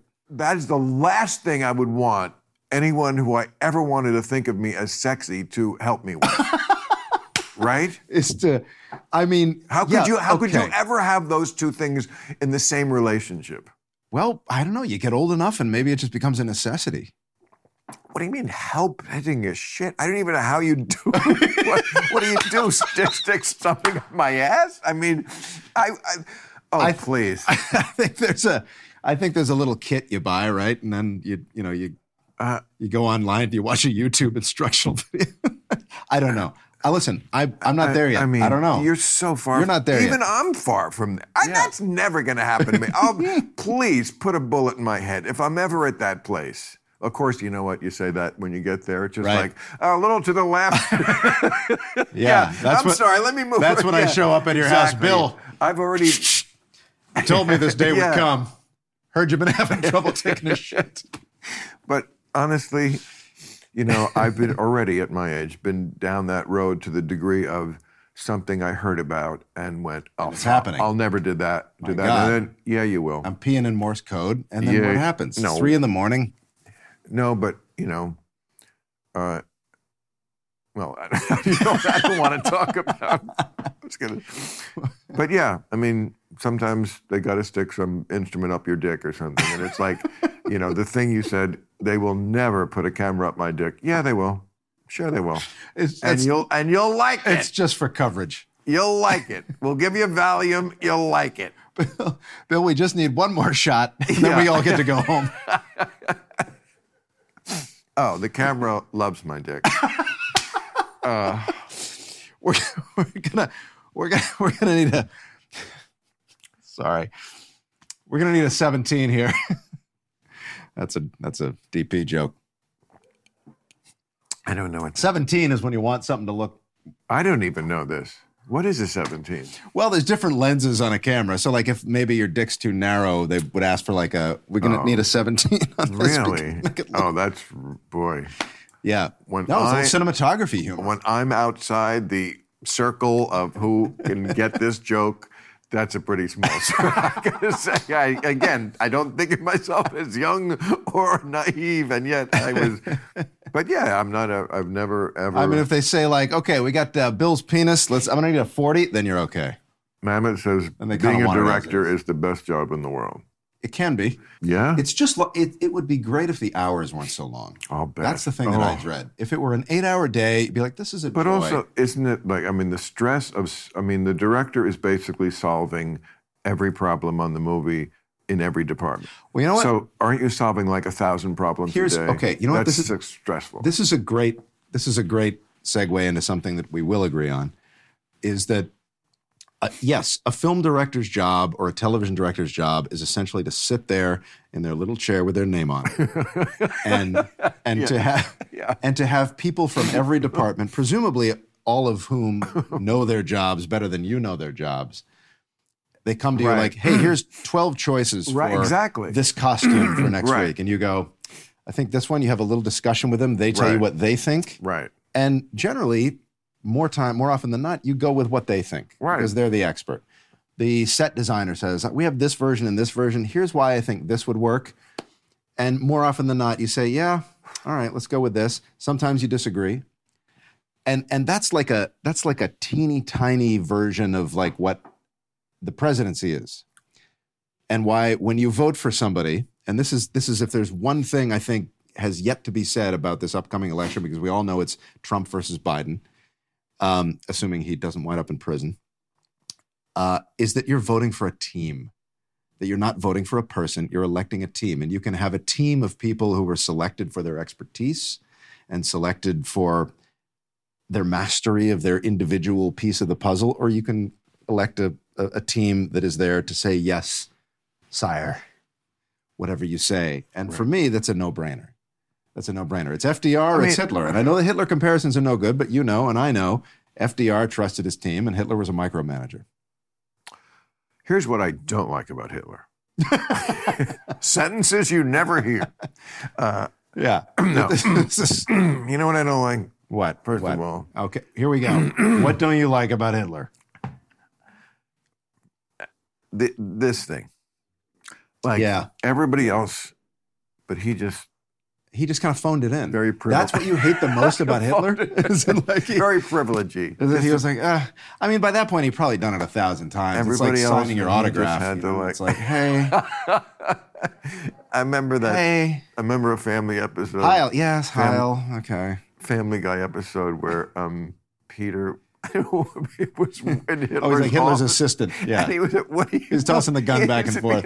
Yeah, he's like a child in the parents' office. And Yes. he's like, "What are you doing? Nazi stuff?" Yeah. You remember that? Yes. Yes. Oh, yeah, I was there. I know, but you've I was there. done a lot of. How many episodes of that show? have you Oh, done? it's got to be going on high 400s, That's close to 500. yeah. I think real time is probably close to 700. Oh, yeah, I would imagine. and Politically Incorrect was over 2,000 because it was on every night. For You did that show every night? Yeah. Well, no, we had like any show. Did you do a monologue on that show? It's been Yeah, absolutely. So how the fuck? Every night, like Yeah. it was just like I guess like a late night show. it was on. yeah. Remember, it was on after Nightline. Yeah. So it was. It started at 12 as opposed to 11:30 when like Leno and whoever the other Letterman. But it did very well. Yeah. It did a great. The retention from Nightline was great, Yeah. and Yeah. Ted Koppel was no help. And they had like 6 minutes of commercials in between shows. They were daring people not to stay tuned. Now they would Fucking Koppel. Yeah, exactly. Now, I could tell you this story. He was an asshole. Well, really? Absolutely about because he was Nightline was very esteemed, Right, very right, esteemed newsman, which he was. I give Yes. him that props. Yeah. But he was in 1993. Now they're going to put this comedy show on after me. I think he thought it was very undignified. So we had to do one promotional thing, and he was just a dick about it. Just like no help, throwing me an anchor kind of thing. Yeah. Years later, he calls up. He was doing some CBS This Morning or some show like that, and he wanted me to do something. And no, I said, no. He finally get on the, can you talk to him? I said, okay. So I got on the phone and I said, no, I'm not doing your show. You're a fucking asshole. Okay. And Off on the right we foot. talk. He finally convinced me to do it. I'm like, okay, I don't want to be a grudge holder. Yeah. He comes over. We were shooting it right across the way where there's a place great sound in that house. And he walks in, and the dog is barking. I hear bark, bark, bark, bark. I walk in. The first thing he says to me is, Bill, your dog thinks I'm a dick, too. I thought that kind of redeemed Yeah. it. Yeah. It was That's an olive out of branch. Ted Koppel. Yeah. And that's a dead-on Ted Koppel. That's a white dove. That is a dead-on Ted Koppel. No, it's not. You got Ted Koppel. You got Gavin McLeod. Godfather. Is that anything else you're holding in your bag? Rhett Butler. You do a Brett Butler? Is it Rhett or Brett? Rhett. Rhett. You never saw Brett Gone Butler with the Wind? is a no. You know who I was thinking of? I was thinking of Grace Under Fire. That's Brett Butler. Yeah, Rhett Butler was the Rhett Butler character is Gone with the Wind. Clark This is like the Gable. worst Abbott and Costello routine ever. This is The character Clark Gable yeah. played. Rhett Butler. Yes. Yes. But because you're completely fucking stoned, I couldn't tell whether there was a B there or not. I don't know. And now I know that there's not. Now I know. So you do a Rhett Butler. I don't know who you think is stoned. So you do a Rhett Butler. Let's hear that. No, I don't think I will kiss you. Although you need kissing and badly. So you see, my dear, you've debased yourself to no purpose. Right? Yeah, that's excellent. Why do Japanese girls taste different than all other girls? I found the cure for cancer and I've lost it. Oh, Medicine Man. Medicine Man. Pretty good Sean Connery. Yeah, that's a damn good Sean Connery. There was a God. I'm doing everybody else's bits here. My friend John Viner, writer for Family Guy, does a great bit with Sean Connery. What do you call those things that you use to start your automobile? Carcass. What do you call a dead, decomposing body? Carcass. And there's one more, and now I can't remember it. But it's like it has something to do with the Middle East. That's a pretty good Sean Connery. Yeah, that's me doing. I can do Marty McFly in Back to the Future. I never saw Back to the Future. What? I know. Should You've I? never seen. You know what this is? This is one of those things. Me a communist? You got to come over to the house and we got to watch. You've never seen Back to the Future? Wait a How second. have you never seen Back to the Future? Go back. Doc, how have you never seen Back to the Future? Go, You've never seen Back to the Future? go back to come over to the house. Is this another? How have you never seen Back to the Future? Isn't that great? I have a treat left for me. See, that's the thing. I am shocked. Yeah. It's a perfect movie. It's like It is? it's like fucking The Sound of Music or Night of the Generals. Night of the Generals. Why? Why you that? That's a great movie. Yeah, because there was a week where you were watching that on repeat and you kept saying, I watched Night of the Generals again today. I did? Yeah. Peter O'Toole. You were watching it over and over and over. Peter O'Toole, Yeah. yes. And we had drinks and then you said, I'm going to go home and watch Night of the Generals. I was like, you've already watched it. This is writer's embellishment. I definitely did see Night of the Generals. I was not watching it on repeat. Don't say that. People think Bill is like a binging Nazi. No, I watched You Night watched of the, it more than once that week. I did not watch it more than once. You added this that. Is the I promise you I did not. What if this is the thing that like broke up our friendship? I mean, after all the... Why didn't they speak for 20 years? Because there was an argument about how many times Bill watched Night of the Generals in 1 week. Nothing can break up our friendship. We're there to the end. Yeah. Because we've already been through the mill. Right. And we don't, it's like... Right. Who do you think's going to die first? Well, I hope it's you. I mean, if we're That being... kind of honesty is why I just... If we're being honest, right? I mean, right. Isn't that what we all think? I mean, when you hear We all hope we're going to outlive the other. Well, when you hear about someone dying, you're very sad. Yeah. But if someone put a gun to your head and said, would you trade places? No. Yeah, well, no. I mean, it depends on who it is, I guess. But I may have quoted this before, but I remember in the George Harrison documentary, when Roy Orbison dies, this is Tom Petty talking about George. Roy Orbison dies. He said, answers the phone, it's George. And his first words were, aren't you glad it's not you? Yeah. And that was Beatlesque honesty from a guy who was super spiritual, who he could have said, he's with the other gods right now, and he is in a better place because Vishnu has taken him. But no, aren't you glad? And that's, look, we all love other people, but, it's a... We all love other people. That's a very... True. What was it, Eric Fromm? No, that's... You can never love another person unless you learn to love the entire human race. Squeaky Fromm. Squeaky Fromm. I was thinking, can I come up with that name? And I could. Wow. And God. I could. Squeaky. So I guess I kind of teed that up. Yeah, Squeaky Fromm. If you can find the Venn diagram, I guess there's probably a fair amount of people who know who Eric Fromm is and who Squeaky Fromm is. Exactly. But also who get comedy. Right. Then that You're joke right. works That great. is a Venn diagram. That works great. That joke works great for those two people. Yes. My friend Chris Reed is the best for that. He's Kid from Kid and Play. Oh, sure. So he knows everything in rap culture and all that. He also knows he's just a voracious consumer of, Sinatra. Yeah. If you want to make a Sinatra, Jay-Z comparison, he can, people have made that one. That's a bad example. but there's very few people like that who, we're also in our silos, in our little, niche areas. And that's where it gets interesting when you are, Yes. And it's unfortunate because the audiences, they limit us because, I'm not going to do jokes that are only band laughs. Right.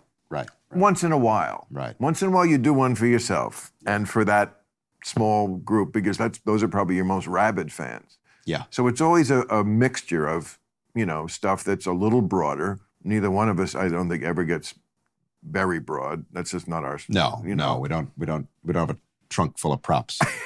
No, well, props can be hip, but like just the you know, the sophistication. I mean, I like to think of us then probably. You gotta. I mean, that's adjacent. That's prop adjacent behind you. That's a joke.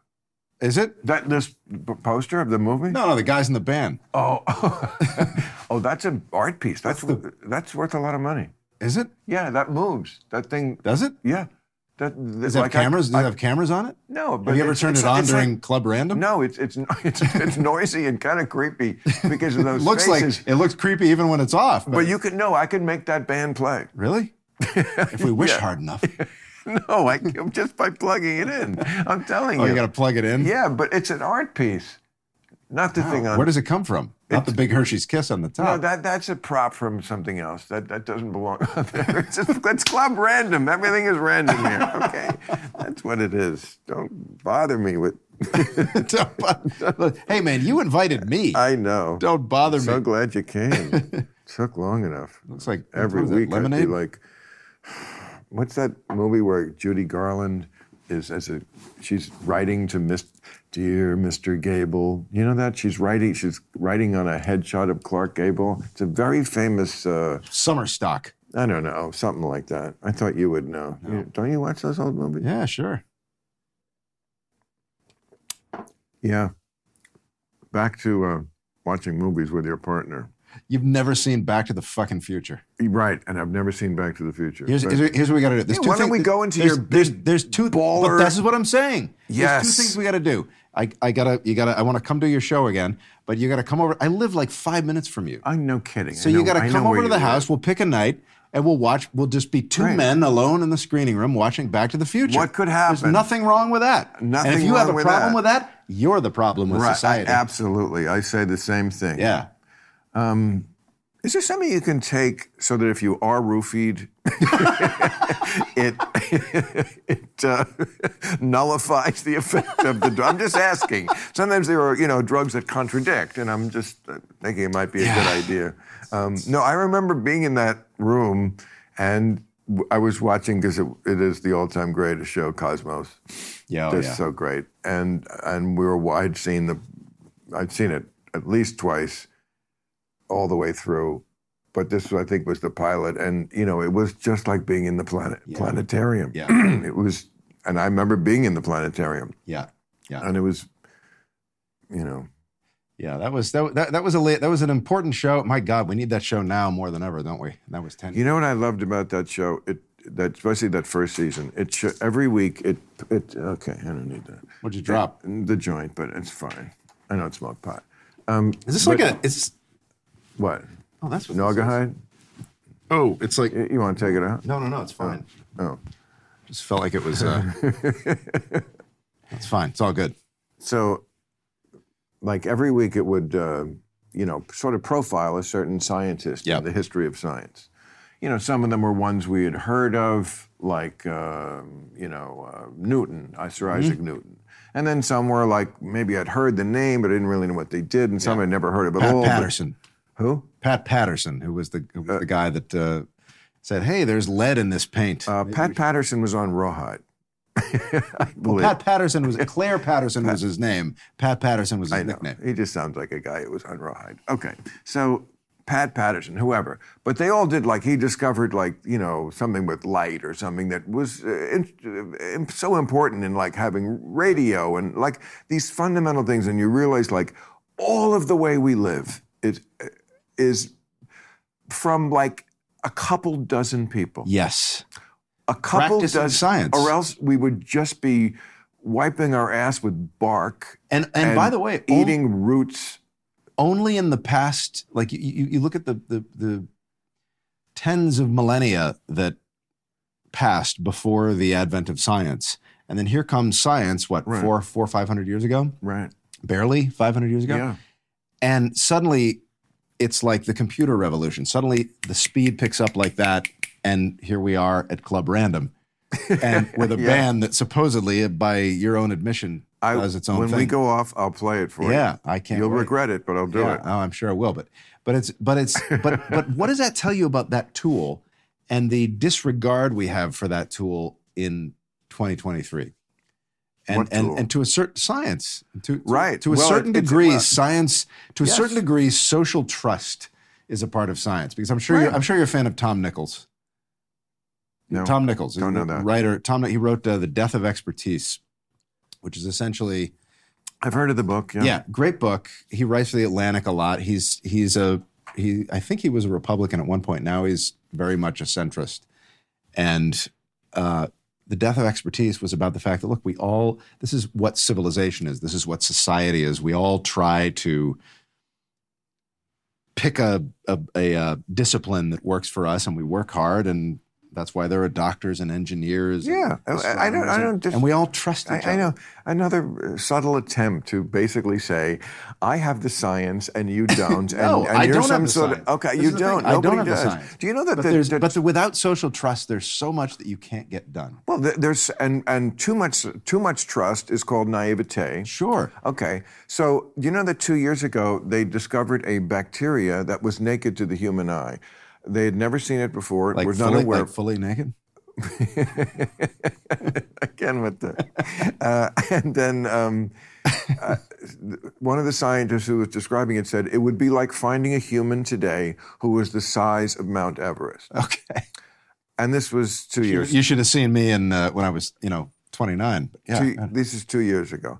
I'm just saying, like, enough with the when have we ever been wrong, and what information could we possibly lack? We're at the infancy. We're at the infancy of understanding these things. I think you have a misconception of the way most scientists think. I don't. I don't think scientists. When have I ever been wrong? The whole idea. No, but they want to shut up everybody else who doesn't exactly. And of but course, that's why it works. That's why it works. That we're shutting people up within the scientific community. That's why it works. Because if you put something out there that's wrong, 10 other scientists but we are going to don't come know along. what's wrong. And 10 other scientists are going to come along and say, that's wrong, and here's why, and this guy is put to shame. But 16... It's a self-policing enterprise. What you don't get to do is you don't get to be Sean Hannity debating Bill Nye or debating Dr. Larry Brilliant. You don't get to be like that person debating because you didn't put the work in. No, I agree. Not Sean Hannity, but 16,000 doctors and scientists. Oh, you're going to give me the Great Barrington Declaration? Correct. First of all, it was 6,000. No, it was 16,000. Was it 16,000? Yes. Okay. Signed something that basically was... Are you sure about that? Yes. 16,000? You want to look that up? Yeah, I don't have to, but we can, and anything could be wrong because, again, I am not the kind of person. But here's two I'm things. always open to new information. I know. Okay, well, here's Great some new concept. information about the Great Barrington Declaration, which for people who don't know, was put out by 6,000 or 16,000. If we both weren't drunk or high. Point is, a lot of dissenters who are dissenters. There. Why are your doctors better than my doctors? Is my question. Doctors disagree. I can't get them to agree on my health issues. Here's several things about the Great Barrington Declaration, which basically said probably like a few months before the first vaccines came out, they were like, now's the time to let her rip. It's like being, a month out from the end of World War I and saying, this is the time to really fucking let's let it all cut that part out. Let me go back. You're obsessed with this issue. This is the alcohol talking. So 2 months before the first vaccines emerged, the Great Barrington Declaration came out, and these doctors said, we should just do what was Sweden? Do what Sweden did. Let it rip. Let the disease run wild because this will be good for people's immunity. There were a lot of fake names in the Great Barrington Declaration. There's a Dr. Johnny Bananas on there. He's good. He's good. He looked at my gout. He consults with Dr. Vinny Blumbat. Funded in part by the National Institute for Economic Research, which is funded by Charles Koch, the Koch brothers. You wore me down. So there's an agenda there. I can't anymore. You're right.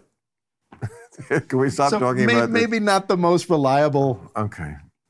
Well, the point is, let's forget the Great Barrington. I don't need the Great Barrington Declaration. There is a ruling. I don't need the Great Barrington Declaration. I don't. I don't need any. You know what I have? Bastards. You know what Missouri versus Biden was? No, now you educate me. Right. Well, see, because if you weren't in your bubble, you would have known that too. But things like that don't get in when you're just looking for the information you already want to think you believe. Okay. But the Biden, a very big court ruling this year, which said that the media companies colluded with the government to keep information out of our hands. Missouri versus Biden. Look it up, man. Look it up. And that's exactly what happened. I mean, the New York. In what way? What was the? Well, substance like for of it? example, the New York Times. Their Pulitzer Prize-winning health reporter, they canned because they wanted to look into maybe the origins of COVID were in a lab in Wuhan, China, which of course they very well may have been. I said from the very beginning, this should not be a political issue. It could have started from the wet markets, and it could have started in the lab. Let's not politicize it. They did. Now even Biden administration admits, yes, it might have been coming from a lab. But the New York Times wouldn't let you hear that information. Yeah. That was misinformation. See, that's a danger in saying misinformation because tomorrow that misinformation might be yours. What's fucked about that? And again, I'm sure there was a conversation behind the scenes that went on in this regard, is that when you hear originated in a lab, you think, oh, it was cooked up by scientists. It was cooked up by people as a weapon. Like when I think not necessarily as a weapon, studying it. But the average person, when they hear function study. Exactly. But the average person doesn't think that. They think made in a lab. They think, oh, this is a bioweapon. Who gives a fuck what they think? We're talking about government policy. They vote. Okay, but they're not. I don't know what they're voting on because I lost track of this, but if they're voting on the idea that the virus could have started in a lab, my theory is it probably did. I don't think they intentionally let it out, but it's also not completely impossible that the government of China would do that. The government of China does a lot of awful things. They do. And that's why the New York Times wouldn't cover it. And their reporter said, someday we're going to look back at this and understand that we shouldn't have been looking at it at all because it's racist. Racist because they're Chinese. They're perfect people because they're Chinese. Okay, and here's where... That's where the woke are. I'm not telling you anything you don't already know. But at this point in time, when the people who are most likely to dismantle democracy would love nothing more than to hear you. And I'm not going to comment on something that I haven't researched. You're too tribal. Everything has to be part of the tribe. I can't. I'm sorry that I can't always say the thing that will not piss off the tribe if it's true on the other side. I'm not going to contradict what you said because I don't know. I would have to go on my phone after this interview and go, wow, I don't know what Bill was talking about. I guess I should look into it, which I do all the time. It's like I'm not stupid enough to say yes. Is that possible? But we are living in a time where we're caught in this neutral zone between the people who would love nothing more than to see the enterprise of the press dismantled completely, gone. And so I'm a little more forgiving of mistakes than maybe I have been in the past because I don't want to see that happen because I do believe the press is the fourth estate. I do believe the press keeps a good bit of checks and balances when it comes to politicians. The press is the New York Times, the Washington Post, even the Wall Street Journal. You just mentioned all the liberal press that used. Wall Street Journal. I think the Wall Street Journal is illegitimate. Well, of course they are. Very conservative. It's op-ed section aside. Yes. Which is batshit crazy.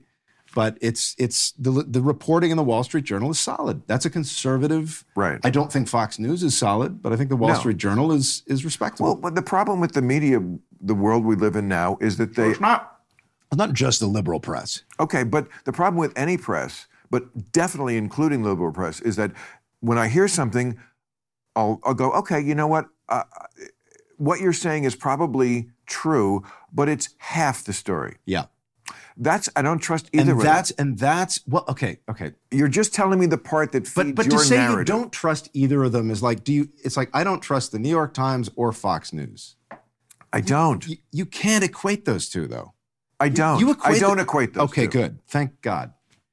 Never did. Made that point many times. Yeah. All right. Good. And if I had watched your fucking show, I'd know this. Exactly.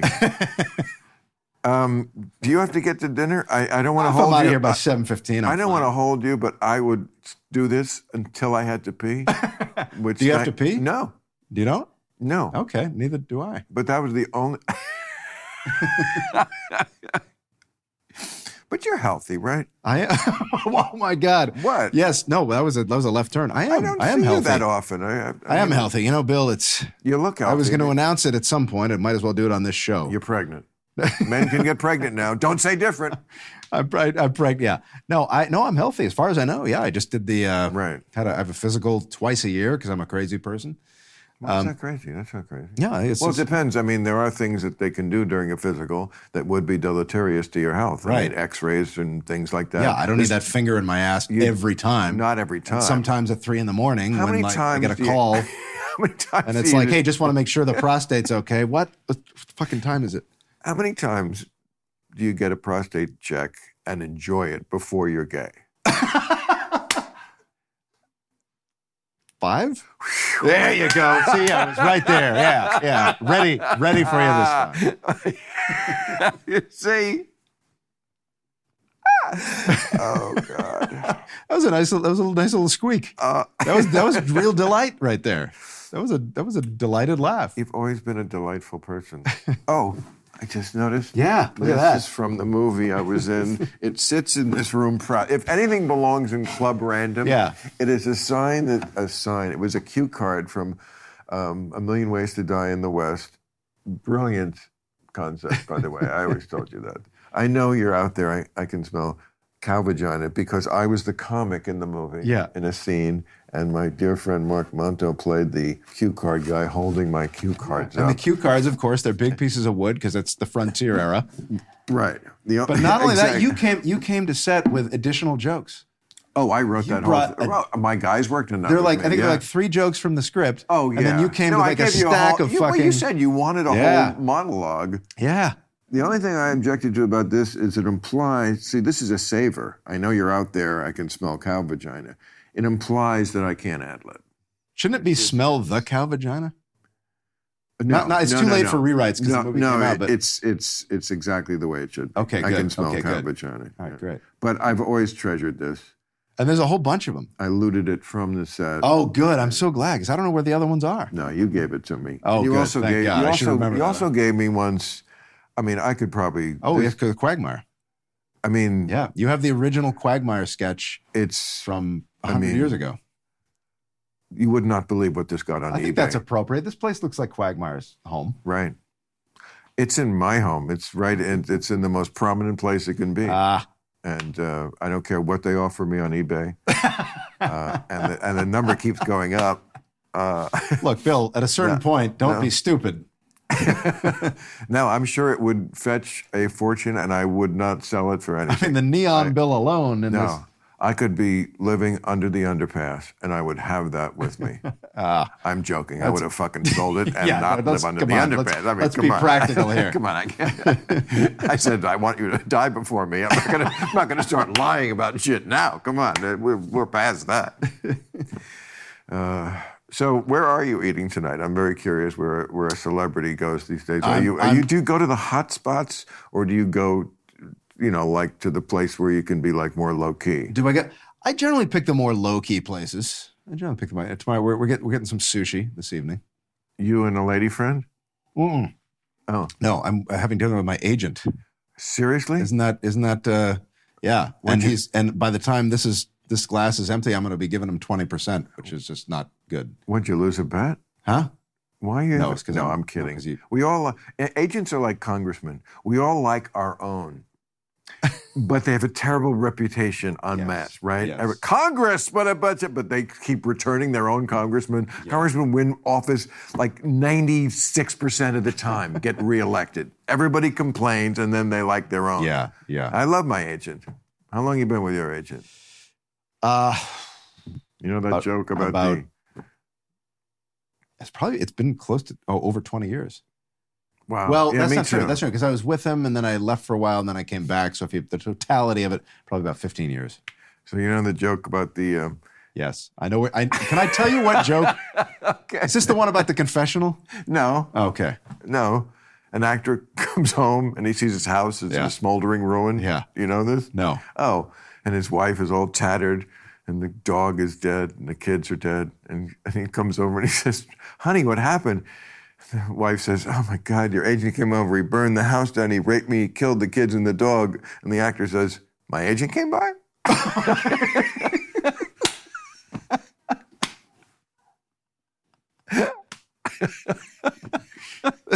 That's not the joke I thought you were going to tell. Oh, I'm so glad you didn't know that one. I thought you were going to tell the one that you always tell me. And then every time I act like it's the first time I've heard. Really? What one was that? Like the guy who goes to confessional. What is it? The I believe you know Mr. Cohen? I never told you that. You've told me that 5 times. I've never told. You've told me that 5 times. Hasn't he told me that 5 times? He's told me that. You're drinking. The drinking is affecting your memory. I would never. Well, listen, I'm not going to argue that. You may have seen it 5 times. It was my first joke. I did it when I was 27 on The Tonight Show. No, you're proud of it. You should be proud of it. I'm not proud. I would never tell a joke that even when I was doing it I believe now. you know Mr. Cohen, that you have. Of course you've told me that joke. I've never personally told you that joke. Oh, my God. Are you serious? I am totally serious. You have absolutely. You're delirious. Because somebody told me that joke a week ago, and I said, I've heard that joke. Bill Maher told me that joke. You saw it on television or some clip, and then you transpose that to real life. Listen, you're the one who's smoking too much. You have 100% told me that joke. I would never do such a thing. I believe you know it's Mr. ridiculous. Cohen. Look, don't let the war make you revise history. I believe. I've been to town. I've crossed the highways And the harbor too. I've done some things I never thought I'd ever do. Like, tell Seth that joke. I can't believe you don't remember telling me that joke. Is this how it starts? It totally never happened. And 5 times, why would I be repeating my act? You think I was so insecure in my 50s that I was like doing my act for you? Like in a private No, not setting? your whole act, but that joke. You were very proud of that joke. And you shared it with me. Yeah, when I was it's a very 27, I was proud of it. Other than that, it's just a historical remnant. It was fine for that age. I don't do it. This is what it's like to be fucking married. It really is. This is exactly what it's like. I'm telling you, don't do it. It's like, telling is this what marriage is like? I'm telling you. It is. You told me the Mr. Cohen joke. They have chairs like this. They do. They have Archie. These are Archie and really Edith are. chairs. They really right? are. They really are. Yeah. This is like Stifle. How many of Bill Cosby's sweaters did you have to shred to make these chairs? Well, it is Club Random. It is, yeah. This is very 80s. Oh, I wouldn't trade anything here. But what a great song that is, right? Yeah. Oh, yeah. I mean, how about the last... You're the one you love. The one I love. It isn't milky white, it's dingy gray. You ask me if I know the Milky Way. I do. And furthermore, I'd like to say it isn't milky white, it's dingy gray. Especially when your world breaks down. I know, because I've been to town. What a great metaphor. If you weren't doing like a slow push-in on him throughout that, that was a fucking missed opportunity. And if not, you should figure out a way to do it in post. Just like a slow push-in. Oh, look at you. Because he's giving you the vibrato and everything. Once you're a director, I see you like, you get that thing where you think you can like... No, it's a moment. Right, but I'm saying you see life that way. Like I can make... But also, I think... I just don't think you do that for everyone. I don't sure think you don't. sing... I think maybe... Well, first of all, other than Jack Jones, no one would appreciate the song or know it. I got you into that album. You got me into that album, and that is the album I now go to when I've had a bunch of drinks. Well, if people don't know, I didn't take it seriously, and now I'm like, oh, I get it. It's so amazing. It's like people don't know. Yeah. Let me set the stage. It's 1969. Frank Sinatra did an album a theme album written by a gay poet, Rod McEwen, and it is thematic. It has. In between all the songs, there's talking parts. It's the little things in life that disappoint you, not the big things. The newspaper boy who says he'll bring you a paper and doesn't. The dry cleaner who says your suit will be ready and it isn't. That's in between. Why haven't we done that live? That's in between the songs. Yeah. But then it's called A Man Alone. Don't ask me about empty. And his voice breaks. Right. Yeah. I'm going to go somewhere with Empty is a string of dirty days. Yes. How about the end? I'm going to go somewhere on an island with a mess of records. A mess of records and a ukulele. But it's called A Man Alone. Yeah. It's why I thought you would love it, is because, it speaks to us. We're bachelors who never got married. We're a man alone. But it says, a man alone but not lonely. Yeah. Except when the darkness comes. Yeah. Yeah. Dreams, midnight dreams that fell apart at dawn. It's brilliant. There's something I have to tell you. I do have to pee so badly right now. I can't even. I know you got.